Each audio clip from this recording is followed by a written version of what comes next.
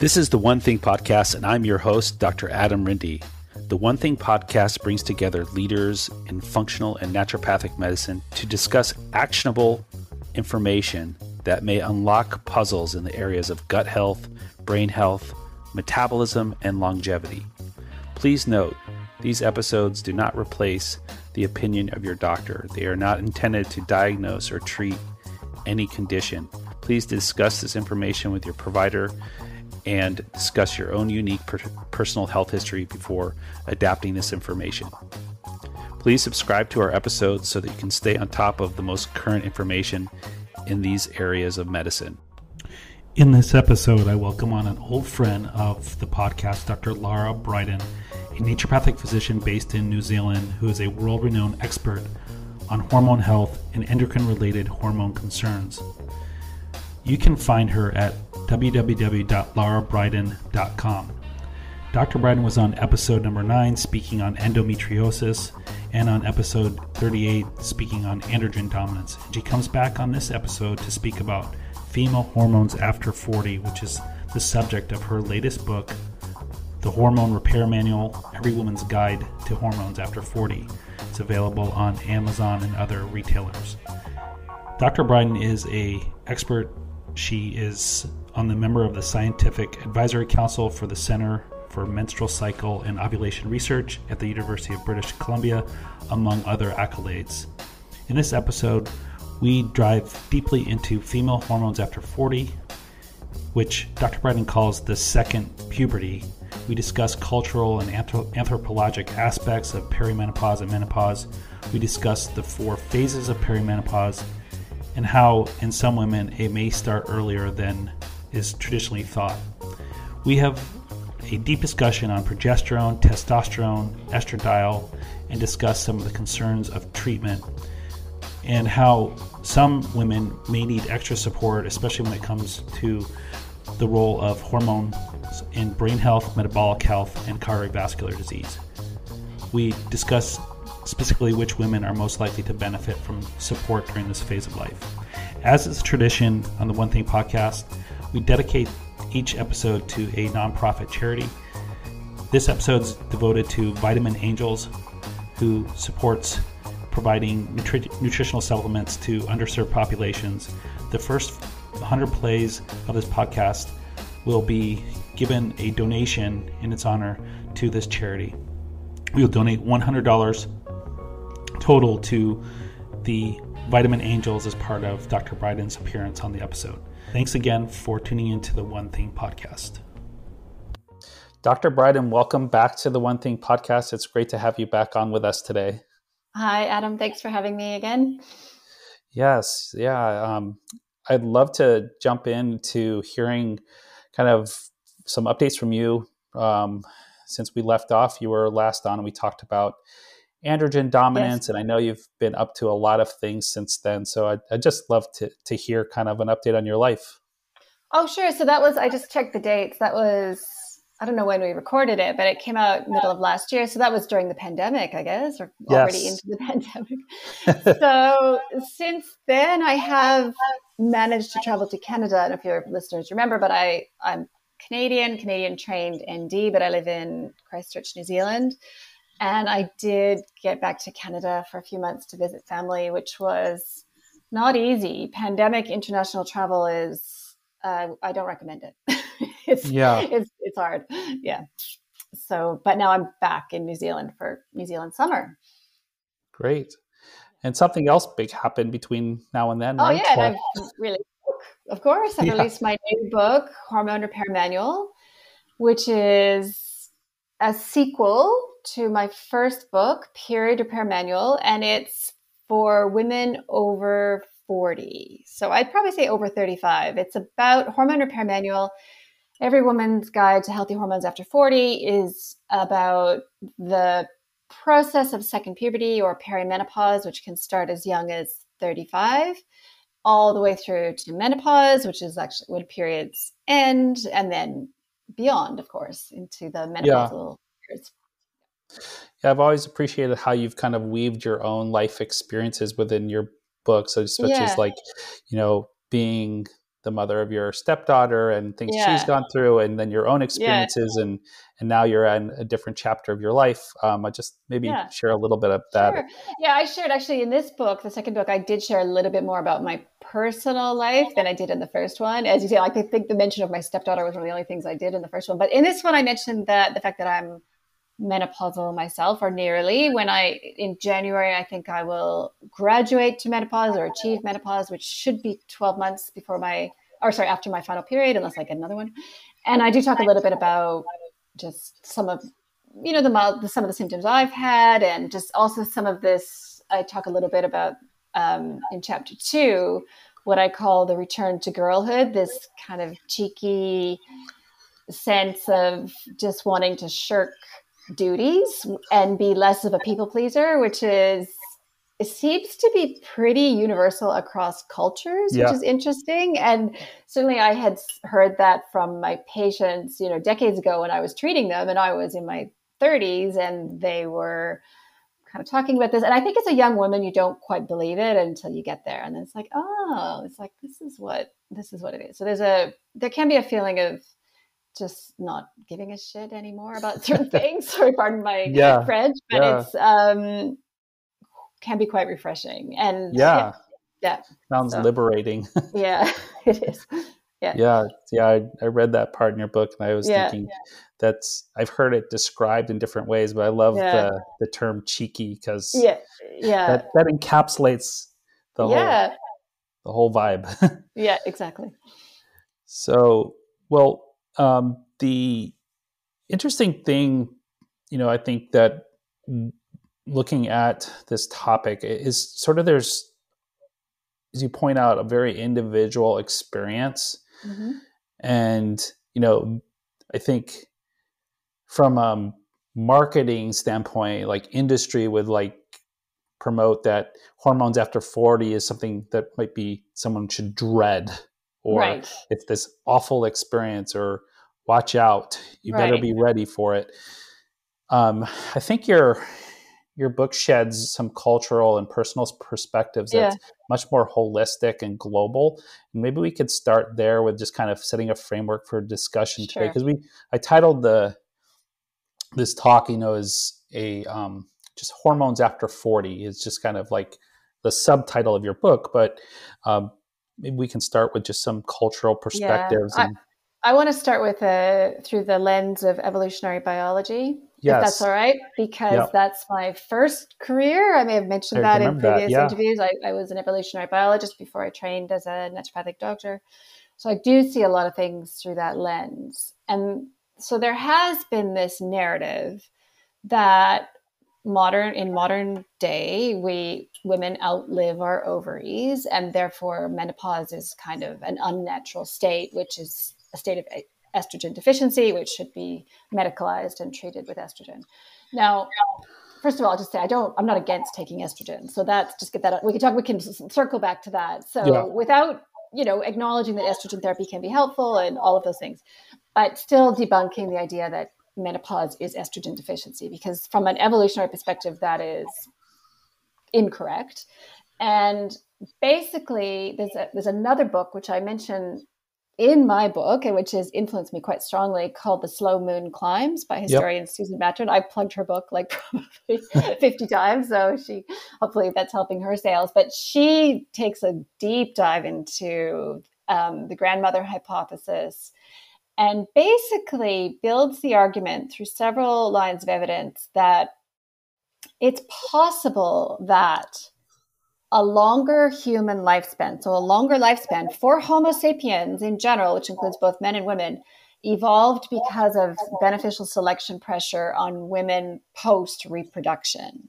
So in other words, it might be the case that ovaries can only keep going for 45 years. That's sort of, maybe they do have sort of a expiry date, if you will, or or for whatever reason, we are programmed, it's maybe hardwired that we can't make babies past 45 or 50. But it's pretty clear that even in ancient societies, people did live to 70 or 80, not the majority, because many people were dying of infection and injury. And so the average life expectancy was lower. But the lifespan, the biological lifespan of what a human could reach if he or she were lucky enough to escape all of those common hazards has for a long time been 70 or 80. In fact, maybe for like hundreds of thousands of years, potentially. Well, obviously, we don't have historical records going back that far, but we do have the few modern day hunter-gatherer people like the Hadza. They go through menopause. And interestingly, and we could talk about this, they do not report on average symptoms associated with the transition. They're generally happy about it. Like, it's like, and they do talk about that return to girlhood, or this, you stop having babies at 45, 50, and then you do other stuff, right? Like then you've still, and also we know from the research on the Hadza that women in their 50s and 60s, and maybe even into their 70s, are very productive for the group. Like they actually, the statistic is, and I provide a little bit of discussion about this in Hormone Repair Manual, women in their 50s and 60s gather more food per individual than any other demographic. So they're like providing more food for the group than young people or even than older men. So I just feel like we won't spend too much time on this, but there's this whole argument that older women were very important for survival of their descendants, and that's why this was selected for this post-reproductive lifespan. And so from that perspective, it's not a disease state, right? Like, how could it be? It can't be a natural thing that we do and that was selected for, and at the same time be a disease state. Right. So, yeah. So from that, and so then there is also this whole other layer of that, which is that it may be a classic case of what's called evolutionary mismatch, this natural transition to post-reproductive. When that intersects with our modern environment, we potentially do get this whole set of symptoms that our ancestors don't get and that the Hadza don't get, for example. Interesting. Yeah. I mean, it's also, I think I like how, for a lot of women who you point out who, didn't have their own children or what have you, or have been sort of asked, are you going to have more children? Or, there was all this pressure to, sort of have children or choose that path. That stage can also be very liberating when, things have just moved on from there. True. You stop being asked about whether you're going to have kids or not. Like, you're no longer, when society looks at you, you're no longer, are you making babies? The question isn't, are you making babies or why not? It's like, oh, you have a different role in society now. And we all know, actually, just intuitively, that makes sense, right? Like, we all personally know women in their 50s and 60s who are getting stuff done, right? Like, seriously getting stuff done, like in politics or in, business or even just in a personal sphere. It can be a very productive time. And so women get to just be seen for who they are. Yeah. I really love hearing that. I think it's so important. And, maybe we could segue into just talking about the outline of the 4 different phases of the menopausal transition, or just kind of hormone changes. And that would be really good to just kind of set that framework. Sure. So some of these come from the SWAN study, Women Across the Nation, a decade or so ago, but then modified by Professor Geraldine Pryor, who's a reproductive endocrinologist, a scientist in Canada at University of British Columbia at the Center for Menstruation and Ovulation Research, KIBCOR, of which I'm on her scientific advisory board. And so she sort of modified, she added another phase. So I'll talk about she added this phase which she called very early perimenopause, which is it's a normal phase of a normal perimenopause, but it basically what it is, it's the phase when symptoms arise, but periods are still regular. And that's recently been backed up by a new study that just came out confirming that does happen for some women, not all women. I also want to say at the beginning that, like, at this point, that not everyone experiences symptoms. So if you have, out of 4 women, 1 in 4 experience no symptoms at all, just cruise through with no dramas. 2 out of 4 will experience some mild symptoms, and 1 out of 4 will experience symptoms enough to seek medical help for it. So that just kind of gives a a lay of the land. But in terms of the 4 phases, so using Professor Pryor's framework, which is what I put in my book, very early perimenopause. And again, just to differentiate that from early menopause, which is a whole other thing. I'm talking about a normal perimenopause, menopause transition, which can normally start at 30, as young as 35, and which is different than, say, period stopping at 30, which is early menopause, which is another topic, which I do talk about early menopause in the book, but I think we'll leave that to one side for now. So for the normal transition phase, phase 1 is when symptoms start, periods are still regular. And so symptoms, there's a list of 9 symptoms, the majority of which are neurological. So that would include hot flashes, night sweats, increased frequency of migraines or new onset of migraines. Sleep disturbance is a really classic one. Reduced ability to cope with stress overall, and we can talk about physiologically why that happens. Increased risk of anxiety and depression, which is documented in the scientific literature, and that also is documented that reverts to normal, like reverts back to baseline with achieving or graduating to menopause. So it really is this window of time of recalibration, as I discuss in the book, that women are vulnerable to symptoms, but it's not how you're always going to be. And this is one of my key messages too. Like if you're having more migraines and feeling more anxious and not sleeping, and the other thing is cognition, so forgetting things, it's not how you're always going to be. This is, in a healthy state, this would be just a temporary set of symptoms. And then some of the other symptoms are around menstruation, so heavy, sometimes extremely heavy bleeding, unfortunately, more period pain, breast pain.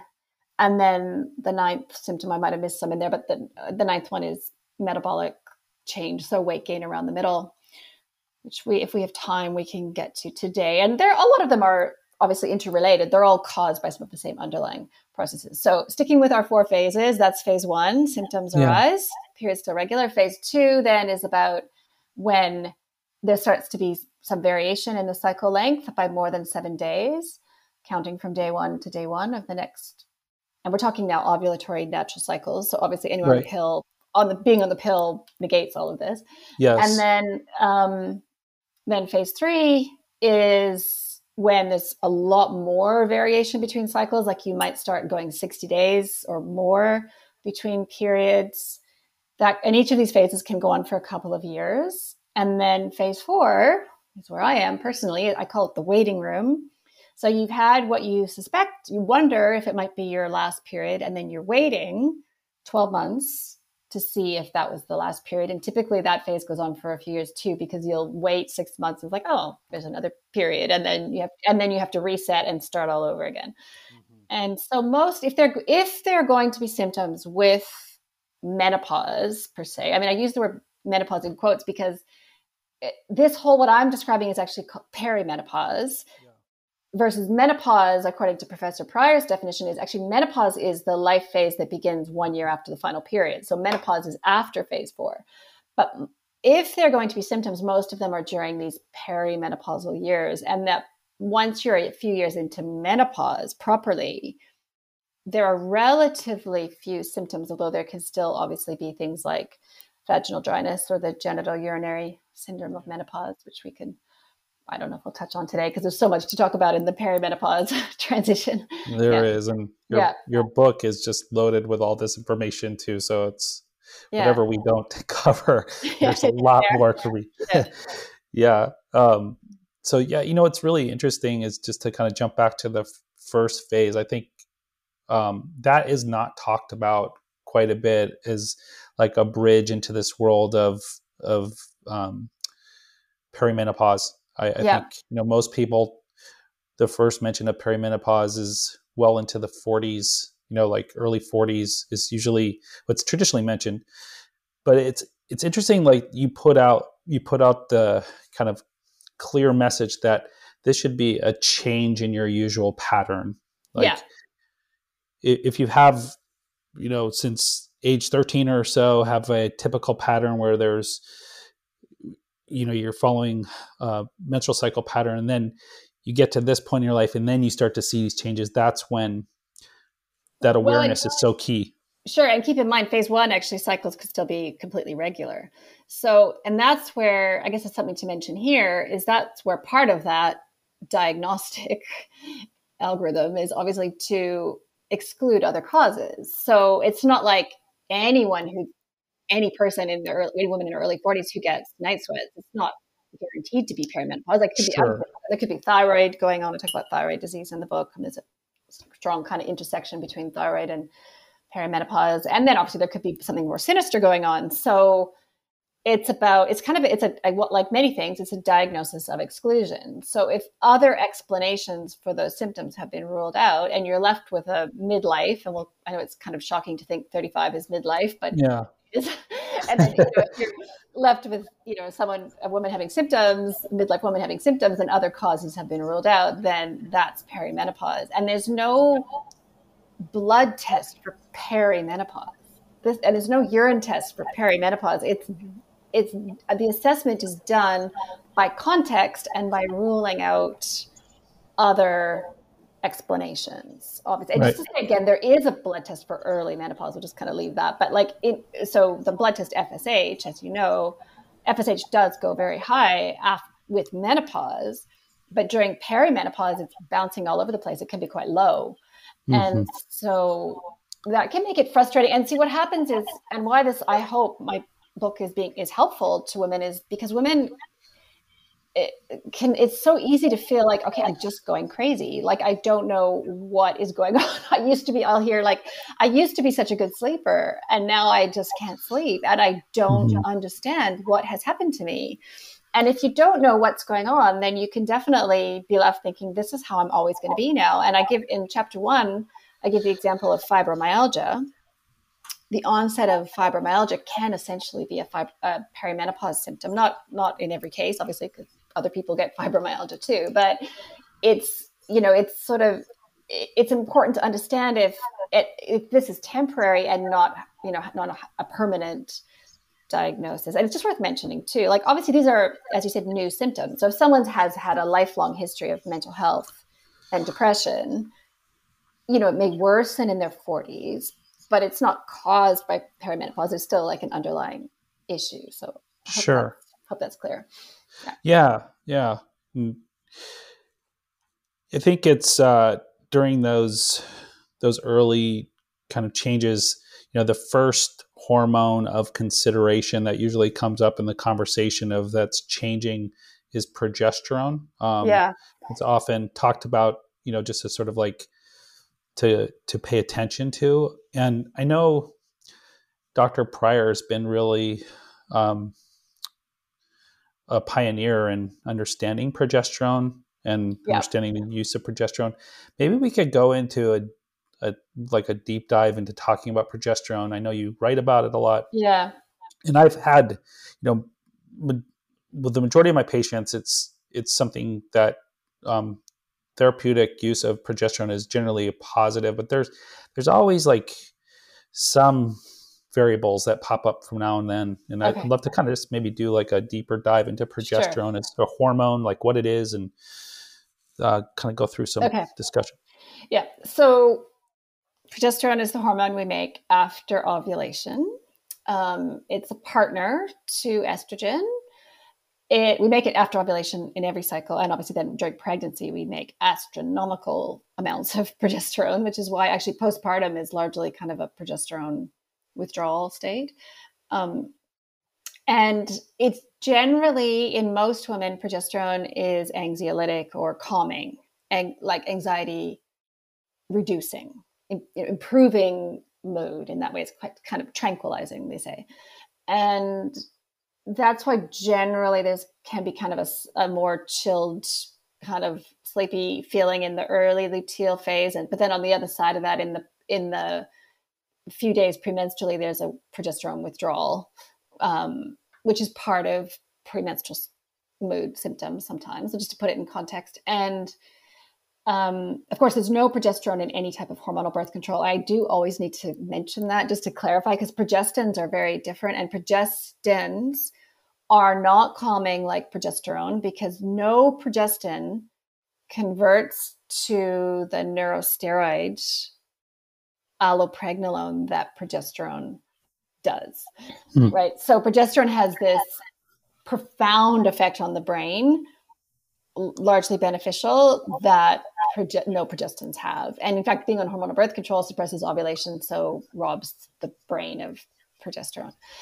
And one thing I'll just mention, because I think it was something you said in your question, but there is a minority of women, about 1 in 20, who do not experience progesterone as tranquilizing. They have a paradoxical reaction. I think it's a lot to do with their GABA receptor in their brain. So we can talk about that. And that can make it tricky for treatment. So these are women who, I see them in my comments on in my blog, and they're like, this is completely wrong. Like, what you're saying about progesterone being calming is completely wrong, because for me, it made me crazy.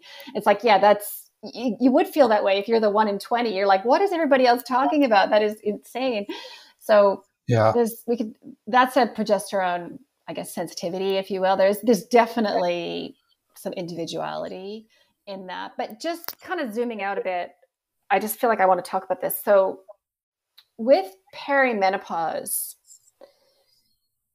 I would argue it is, as you've just said, and what I say in my book, is that especially the very early phase of a normal perimenopause is largely the result of losing progesterone, or a lower dose of a lower amount of progesterone, because of shorter luteal phases and a shift to anovulatory cycles. And that's in large part what kind of destabilizes mood and the stress response and makes periods heavier, because progesterone is a period lightening hormone. But weirdly, and this is where Professor Pryor's work comes in. Like, as you said, she's been a pioneer, but she's also been kind of a standalone. Like, she is not the majority of experts. Unfortunately, this attention on progesterone has not been happening. And progesterone is largely like the Cinderella hormone. It's just like the forgotten hormone. It hasn't been historically talked about. I'd say conventionally, there's very little discussion of progesterone. The role of progesterone, or its absence, in perimenopause is not acknowledged hardly at all. So this is where this is part of the sort of, I guess this is one area in medicine where has been traditionally kind of a separation between, on the one hand, naturopathic doctors and natural health practitioners, and Geraldine Pryor, even though she's not a natural health practitioner, but sort of in this camp of saying, wait, let's look at progesterone. And actually progesterone is often very helpful for lightening periods and improving mood and promoting sleep and reducing migraines and all these things it can do clinically. And then on the other hand, conventionally, they're like, what are you talking about? Progesterone is bad for mood. And when the conventional narrative that progesterone is bad for mood, this sounds weird, but this is actually what's happened. They are talking about progestins because there's been this confusion in the research. It's a little crazy when you think about it. Literally for decades, a lot of the doctors and even scientists not differentiating between progesterone, which forms a calming, tranquilizing neurosteroid, and progestins, which generally have an anxiety promoting effect on the brain. So kind of melding those two, then the narrative is, well, progesterone causes anxiety. So they really, from the conventional perspective, a lot of the symptoms of perimenopause are attributed to estrogen going lower, which is actually not what's happening in the earliest phases of perimenopause. It does eventually go lower, of course, but in the early phases, its estrogen is up to 3 times higher. So this is where I hope my book will succeed at trying to shift this conversation a little bit and bring progesterone into the conversation. Yeah, I mean, I think it's really shaped my practice for sure, especially understanding how progestions actually, I think in your first book, you talk about how they actually have almost like a testosterone Yeah. effect in some women. Or I guess that's that anxiety effect. Well, actually, testosterone actually reduces anxiety, which is the progestins. Progestins. You're right, absolutely spot on. I think we talk about progestins in our androgen episode last year, but depending on which type or what they call generation or which group of progestins, some of them are androgenic, and for that reason, they can impair insulin sensitivity and cause weight gain. Progesterone itself is anti-androgen. In fact, the other thing that's happened since our last conversation is Professor Pryor and I published a scientific paper about progesterone, cyclic progesterone therapy for PCOS, and we're talking about real progesterone now, and its benefits for reducing androgens and improving PCOS potentially. And also there is an androgen kind of dominance component of menopause as well, that if for women who do end up taking estrogen and hopefully progesterone as well, the natural progesterone, can help maintain healthy metabolism, in part by counteracting androgens. So we can go into that a little bit. Yeah. So that'll be interesting to get into testosterone a little bit, because I think you really talk about that well in this book, about also the metabolic shifts that can happen in perimenopause as it relates to testosterone. Yeah. So I guess the form of progesterone is always debated back and forth, and in some circles will say that if you're taking bioidentical progesterone and you want it to be central acting, meaning work on GABA and CNS calming, then it needs to be sort of an oral capsule versus like a topical. Is that something that you align with? Yep. So basically, it's very simple. Taking progesterone orally means more allopregnanolone, the calming, tranquilizing neurosteroid, is made in the liver. And taking it transdermally or vaginally bypasses that to some extent. I mean, you still get some allopregnanolone being made from progesterone, but so that's why it's just true clinically too. Oral progesterone is more sedating than transdermal or vaginal. And also technically, and just to align with the research, oral progesterone is currently at least perceived to be effective for protecting the uterine lining from estrogen therapy, whereas transdermal is perceived to be not effective for that purpose. I see. But transdermal, not to totally poo-poo, like transdermal progesterone can still, I find, still give some clinical relief from like migraines and mood and things like that. And that's a little bit in the controversy too, because progesterone creams, that we're talking about now, or transdermal progesterone, is very much seen by prominent members of the medical community anyway to be like, pseudoscience, like not a thing. Like there's sort of this real pushback against progesterone cream. We can talk about that a little bit. I think, and yet, as a clinician, I think it does work. Like, it's just like it depends on which research question you're asking about it, right? Like progesterone creams have been tested to see if they can protect the uterine lining from estrogen therapy, and they cannot, at least so far, according to the research. But then that's been taken to mean, therefore they don't do anything. But that doesn't mean they can still help with some symptoms. So especially like local tissue health and they help with mood. There's no question they do. Progesterone creams can help with mood. It's less sedating than oral, but interesting. But that has been tested, to my knowledge. Yeah. I'm just a little tangent. I was just thinking while you were talking that wouldn't it be cool and ideal if your first book gets in the hand of a 16-year-old or 14-year-old that's having some struggle with their menstrual cycles, and they learn about their body, and they learn some tools, and then they kind of go about their life, and then maybe some symptoms start arising in their 30s, and they pick up book 2, and like there's just like this life cycle support. I don't know, it just seems like a really one of your messages is to know your body, right? Yeah. Actually, to be fair, Adam, that has happened a little bit already. I've had some followers who said they had read my first book like 5 or 6 years ago when they were like 32, and now they're 37. It's like, and your new book is right on time because So, because just to put, just to think about generations, like millennials, like some of the older millennials are in perimenopause right now. So like this is, we think of it as this old lady thing, but like it's not. And that's one of the messages in my book. It's like a lot of women are actually quite young, relatively speaking, when you start perimenopause, and that's normal. That's okay. It's, doesn't mean. Yeah. Okay. Well, testosterone dominance in perimenopause, the first time I heard of that term was from you.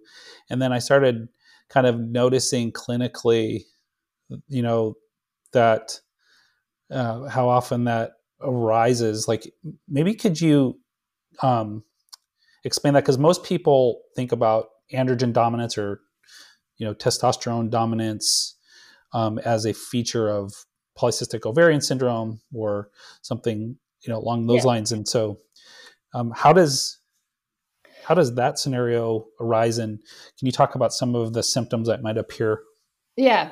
So just to, as the beginning, say that both estradiol, our main estrogen, and progesterone have anti-androgen effects. So that's ongoing. And that's actually part of, just to really zoom out, like with menarche, like with the first we have andarchy, like so we have the androgens kick in 10-11-year-old girls, and then of course we use androgens to make estrogen eventually. So androgens kick in like all girls go through kind of a temporary PCOS state before they start menstruating. But then the idea is once ovulation kicks in, then they start making more and more estrogen and progesterone, which then have an anti-androgen effect and kind of end that temporary PCOS. That would be kind of at that end.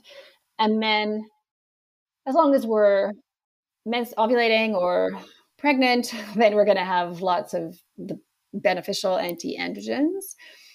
And then with men in the later phases of perimenopause, well, first we lose progesterone, then we lose, not entirely lose, but then we have lower estrogen. And at the same time, actually, I didn't know this, but androgens do bump up a little bit in our late 40s. So in women anyway. So obviously, as listeners might know, androgens in both sexes slowly decline with age. Like that's their trajectory. That's true in both sexes. But then in perimenopause, we get this just slight bump up, not back to where it was when we were 20 or anything, but like it's just a slight rise from both ovaries and I think adrenal glands to some extent. And then, but the more importantly, what's happening is a relative androgen excess. So as we lose the anti-androgen effects of progesterone and estradiol, then androgens shine through. And what that means, like clinically, is weight gain around the middle. So androgens promote insulin resistance to some extent. It depends, right? Like there have to be other risk factors for insulin resistance, but that's where the apple-shaped, that's where we get with menopause. Basically, we shift from hourglass body shape to more of a male body shape. And that is actually, I would argue, to some extent unavoidable. So I have said in other interviews, like, I don't think we need to fight to maintain an hourglass shape. Like you can't, like, I think hormone therapy can maybe help to some extent to do that, but it's okay to thicken a little bit around the waist, but that's androgens doing that. And androgens increase cardiovascular risk in menopausal women. There could be little more subtle things like a slight increase in facial hair, not dramatic. Like if it's a dramatic increase in facial hair, then that's something else. But like a slight, a few hairs on the chin, and basically that. So, and that in terms of combating that, in the book I talk a little bit about the value of estrogen and progesterone therapy, but also just simple things like maintaining a healthy level of SHBG. Will your listeners know what that is, or sex hormone binding globulin? Yeah, I mean, I think they will, generally speaking. And then, that section of your book is really good at explaining what's happening there.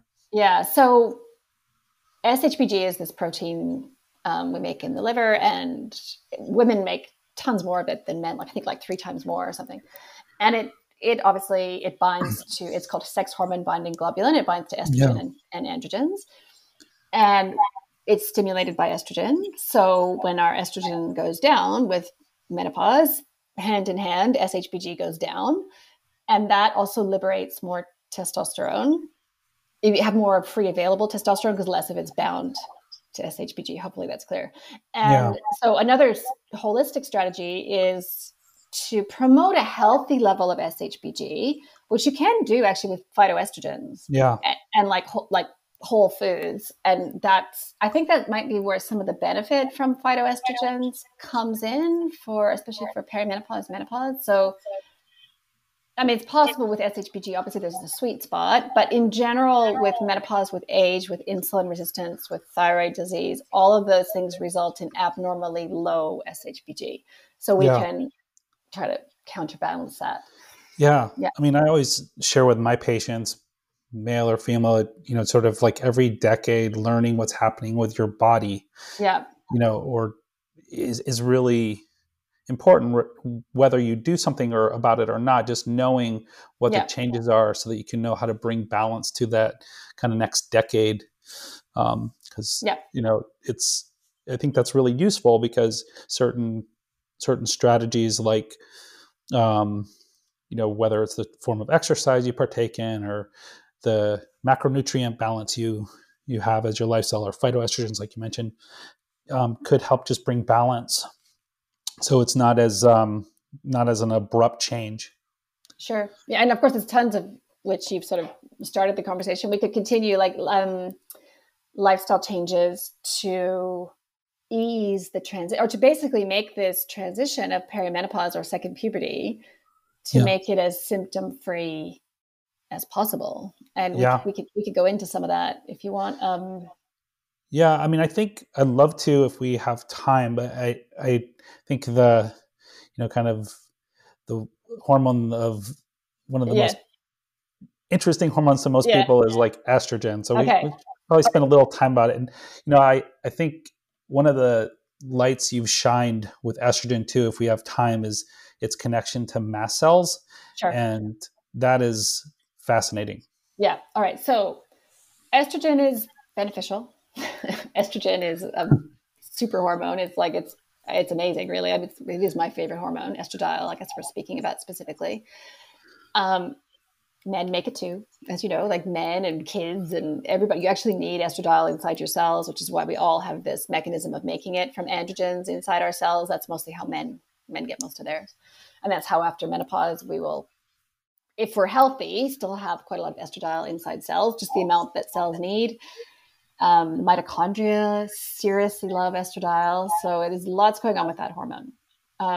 But in the perimenopause transition, estradiol goes higher initially, up to 3 times higher, spiking up to 3 times higher, but then dropping down again. So it's a roller coaster on a monthly basis, but a more amplified roller coaster. And some of the symptoms of perimenopause come from the down the roller coaster, that estrogen withdrawal phase of the cycle, that's what triggers hot flushes, or as we say, down under, hot flushes, night sweats, potentially migraines. And then, but when estrogen is high, in some women, depending on your immune system, you can get a mast cell reaction to that. And because estradiol stimulates mast cells to release, and conversely, histamine stimulates the ovaries to make more mast cell, or to make more estrogen. Sorry, histamine stimulates it. So you get this feed forward cycle, and so that can feel really horrible. That high estrogen, high mast cell, high histamine can feel like headaches, breast swelling, hives, irritability, insomnia. That's definitely one of the mechanisms driving some of the symptoms. And I think that colloquially, when people use the term estrogen dominance to describe a set of symptoms, I think they're actually talking about this histamine mast cell reaction to estrogen. Yeah. Technically, estrogen dominance can also mean like anovulatory cycles and not making progesterone. As you probably know, I don't use the term estrogen dominance because it's too vague. But so you get this real ups and downs of estradiol, especially in the early phases of perimenopause, all affected by gut microbiome and immune system and all these things that impair, if estrogen clearance is impaired or if the immune system is reacting to estrogen. And so there are lots of ways to try to stabilize some of that. And then eventually, of course, we do proceed through the phases to a lower estrogen, more consistently lower estrogen phase, which is going to be the next 40 years of our life. So it's not a small phase. And that is associated. Estrogen doesn't drop to zero. It drops to about 10%. Estradiol drops to about 10% of what we use to make, like 10% of serum levels. And of course, it's the estradiol making it inside our cells from androgens, which we hope is happening. And so that, especially initially, as the tissues are adapting to that, and including in the brain, there is what I call in the book an energy crisis. Because estradiol normally helps the mitochondria to burn glucose for energy. And so when they can also do other things, right? Like they can burn ketones for energy. They can have some metabolic flexibility. Like there's options. And this is a little bit where the evolutionary mismatch comes in, because I think the Hadza and our prehistoric ancestors, when they reduced their ability to turn glucose into energy, that was not a big deal because they didn't have insulin resistance. They were eating a pretty, lean diet as it was. Yeah.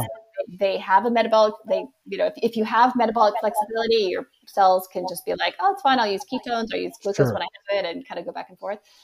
But in our modern world, the drop in estradiol is associated with a shift to insulin resistance, made worse if there's other risk factors for insulin resistance. And I think that's where we get the signal from the research that lower estrogen of menopause is associated with a shift to cardiovascular risk and potentially even dementia risk. So just kind of understanding that it's involved a lot about metabolism and using the metabolic superpower of estrogen and being able to compensate for that and or supplement estrogen is helpful. So yeah, I think it's really been great the last 5 or so years where estrogen's been taken off kind of the most avoided list, kind of that was sort of plugged for many of years with lots of warnings, and now really presented with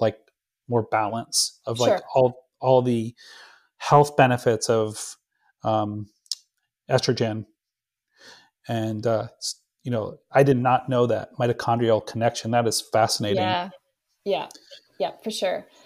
And also just, I guess, on the topic of estrogen therapy, if we're kind of at that topic a little bit now, we do also understand that modern, well, especially transdermal body identical estradiol, which is what most modern menopausal hormone therapies are now, is safer. Well, it's safer than estrogen in general. Estrogen is safer than thought for a while, since the women's that 2001 Women's Health Initiative got some things wrong, as you probably know. And so there's a reframing, a relook at the evidence, but also the fact that transdermal estrogen is just safer than the old style of Premarin oral horse estrogens.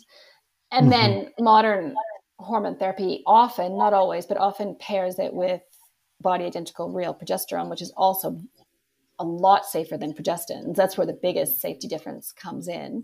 Yeah. And so modern hormone therapy, if that's what it is, body identical estradiol and progesterone, here's just a little factoid for everyone.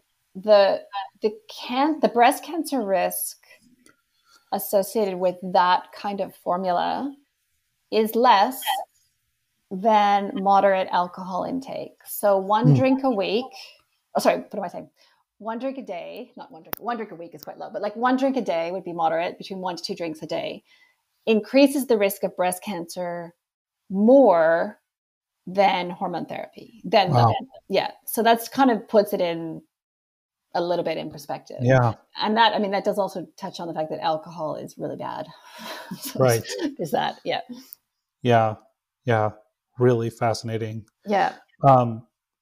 So, there'd be a whole other podcast to talk about what to do about all this, but we've highlighted a few things. I would just love to just kind of hear your general perspective of, treatment, philosophy, or just how to support the body.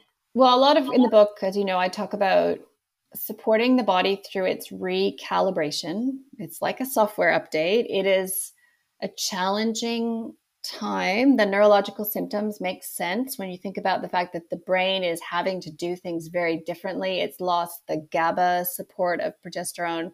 It's losing the metabolic support of estrogen. It's had to deal with like estrogen spikes and mast cell, activation and like high histamine. So there's a lot going on. So I come in with what I call in the book the basic action plan for brain rewiring, which that's where I start. And then I do also in the book talk about using progesterone or estrogen therapy and certain other supplements. But the basic action plan for the neurological symptoms is all the obvious things. Like I'll just kind of run through them off the top of my head. Like it's not a long list, but it's like, rest, basically like supporting rest and yoga and breathing and getting outside and green exercise and circadian rhythm and everything that's under that banner of just supporting the nervous system. And then I talk about identifying and reversing insulin resistance, because insulin resistance is really bad for the brain, especially during this transition. And that includes building muscle. And as you know, just building muscle is really good for the brain. Moving the body the brain loves that. There's this exercise and muscle stimulates what's, if I've got this right, like the BDNF, the brain-derived neurotrophic factor. So the brain loves movement. Then I talk about alcohol, like maybe quitting alcohol or dramatically reducing it for the sake of the brain, as well as like for the sake of circadian rhythm and the brain, as well as the breast cancer risk, which I just alluded to. So those are kind of my main lifestyle things. And then I come in with a couple of there's other things like, stabilizing your blood sugar, getting more protein so you feel full and stabilized. And then I come in with magnesium and taurine. As you know, my editor, when she was looking at the book, she's like, I think we should just put magnesium and taurine in the water supply for, perimenopausal women. So, well, as you know, magnesium is beneficial for everyone, not just women. I think one of the main reasons magnesium is so helpful, well, it does lots of things, but it, as you may know, like it reduces glutamate in the brain. So it's calming to the brain, and the mitochondria love it. So the mitochondria are having to undergo this change. So it really, and most of our magnesium is inside cells, inside mitochondria, which is why you can't measure it on a blood test. I just had a patient the other day say, well, can we measure magnesium? Can we test it to see if I need it? It's like, absolutely not. Like we can't, like a blood test doesn't tell you anything about your mitochondria's requirement for magnesium. Yeah, and both of those nutrients are so important in detoxification too. True, that's true. Yeah, and that's the thing about holistic medicine. It's like if you have one therapy that does multiple things that are beneficial, that's by definition holistic. Yep, for sure. So, I'm sorry, I cut you off. I think you were going to... No, that's it. No, I think that was my basic action plan for brain rewiring. And then, of course, like there's troubleshooting. There's lots of different treatments for different things. And there's a whole section on hormone therapy, which I'm in general pretty supportive of women using hormone therapy, especially if they need it. But I would also make the argument that not everyone needs it. And I think if women are healthy and fine and symptom-free and don't have insulin resistance and don't, be showing risk signs of disease and don't have risk factors for osteoporosis, then I don't think they should be made to feel like they have to take estrogen. Like I feel like actually the pendulum has swung. It keeps swinging back and forth. Like when I started in practice in the 90s, the narrative was take estrogen to protect your heart. And that was very strong. And it was kind of like, if you don't take it, you're being stupid. And then, of course, the Women's Health Initiative study came and then everyone rushed off estrogen. But now we're starting to get this message back again. It's like, if you don't take it, you're being stupid, which is like, I don't like that either. I think it's more beneficial for some women compared to others. And a lot of it, if I was going to really pare it down, and this is oversimplified, but I think estrogen therapy is most beneficial, both in terms of symptoms and long-term reduction of disease risk, it's most beneficial for women with impaired metabolism or insulin resistance, because it helps to mitigate that or compensate for that. Women with a healthy metabolic flexibility, healthy in all ways, I don't think they need estrogen. So I think it varies. Yeah. Wow, that is really great to know. It's very helpful. So this has been amazing. I just always learn so much from you, and this is our third time doing this. Yeah. And each podcast is just like mind blowing to me. So thank you. Yeah. Is there any closing thoughts that you'd like to share with us? Or I know your book is available all over the place, but maybe just kind of share about your website. Your website is just chock full of information. Yeah, I'm easy to find. My blog is larabriden.com. All of my social media is at Lara Briden. And I just try to share health information on Instagram. That's my main approach with my social media. Yeah. So, and my books are Period Repair Manual and Hormone Repair Manual. Excellent. Well, thank you so much for your time. And I really enjoy following your journey. And, I'm sure there'll be more to learn in the years to come. Yeah, great. Thanks for having me. Thank you. Thank you so much for tuning in to this week's episode of the One Thing Podcast. Please share these episodes with your friends, loved ones, colleagues, patients, healthcare providers, anyone who you feel might benefit from hearing these informative interviews. We tend to learn best from people sharing things with us. That's often the first time it's introduced. So don't hesitate if the content of these episodes reminded you of someone that might benefit from it. Forward the episode to them, and I'm sure they'll either appreciate it or be appreciative that you've thought of them. So once again, we'll look forward to seeing you next episode on the One Thing Podcast. And again, much appreciation for you being here with me.